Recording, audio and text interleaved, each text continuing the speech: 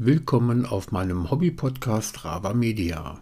Mein Name ist Ralf. In dieser Episode 0 möchte ich mein Projekt einmal kurz vorstellen, bevor ich dich sehr gerne als neuen Hörer begrüßen darf. In diesem Podcast wird es in lockerer Folge um meine Freizeitbeschäftigung gehen. Ich bin immer neugierig und wissbegierig, beschäftige mich ständig mit neuen Themen, die in aller Regel etwas mit der Konsumerelektronik zu tun haben. Das umfasst die volle Sparte von Computerhardware und Software, in dem Fall, weil ich ein Apple-Nutzer bin, meist um die dazugehörigen Apps und Programme. Meine Hobbys umfassen aber auch handwerkliche Tätigkeiten im Dekorationsbereich, die ich hauptsächlich mit einem Lasercutter und Gravierer der Firma Mr. Bean durchführe, und obendrauf kommen auch noch ein paar 3D-Drucker, die zurzeit allerdings selten genutzt werden. Laser und 3D-Druck ergänzen sich übrigens sehr gut.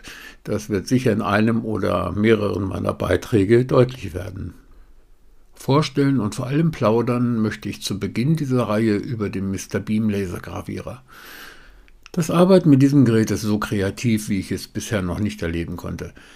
In dieses Verfahren würde ich dich, lieber Zuhörer, gerne ein wenig einführen und hoffe, dass es einige spannende und auch lehrreiche Episoden geben wird, aus denen du viel Nützliches mitnehmen kannst. Obwohl es sich in erster Linie um dieses spezielle Modell, dem Mr. Beam, drehen wird, sind sicher viele Tipps und Tricks auch für Geräte anderer Hersteller umsetzbar. Obwohl der Name Mr. Beam selbst in diesem Beitrag schon öfter gefallen ist und auch in Zukunft noch häufiger zu hören sein wird, möchte ich betonen, dass ich von dem Unternehmen Mr. Beam in keiner Weise unterstützt oder gesponsert werde. Das Gerät wurde von mir selbst gekauft, ich bin lediglich Kunde des Unternehmens, ohne weitere Beziehungen dazu. Auch bekomme ich keinerlei Zuwendungen irgendwelcher Art, dass ich die Maschine und das Arbeiten mit ihr in diesem Podcast bespreche. Zunächst werde ich hier auch als Alleinunterhalter auftreten. Ich bin aber bemüht, für die Zukunft ein paar Gesprächspartner zu gewinnen, die zu etwas mehr Würze beitragen werden. Wie anfangs schon erwähnt, sollen auch immer wieder andere Themen zu Gehör gebracht werden. Das werden auch Apps und Programme für iPhone, iPad, macOS sein, je nachdem, was gerade interessant ist und nach Kommentaren ruft. So versuche ich mit der Zeit eine interessante Mischung an Beiträgen zu bringen, die immer wieder neu und spannend sein sollen.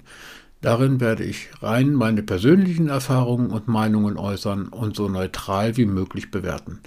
Positives und Negatives, sollte es auftreten, sollen zur Sprache gebracht werden. Denn was ich ausprobiere, müsst ihr nicht testen.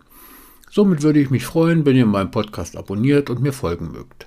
Bitte scheut euch nicht, auch konstruktive Kritik zu hinterlassen. Ich freue mich über jede Anmerkung oder Frage und werde sie in der nächsten folgenden Episode ansprechen. Ich freue mich auf eine schöne gemeinsame Zeit mit meinen Zuhörern. Nun verabschiede ich mich für heute. Bis zur nächsten und ersten richtigen Episode. Bleibt gesund und munter. Euer Ralf.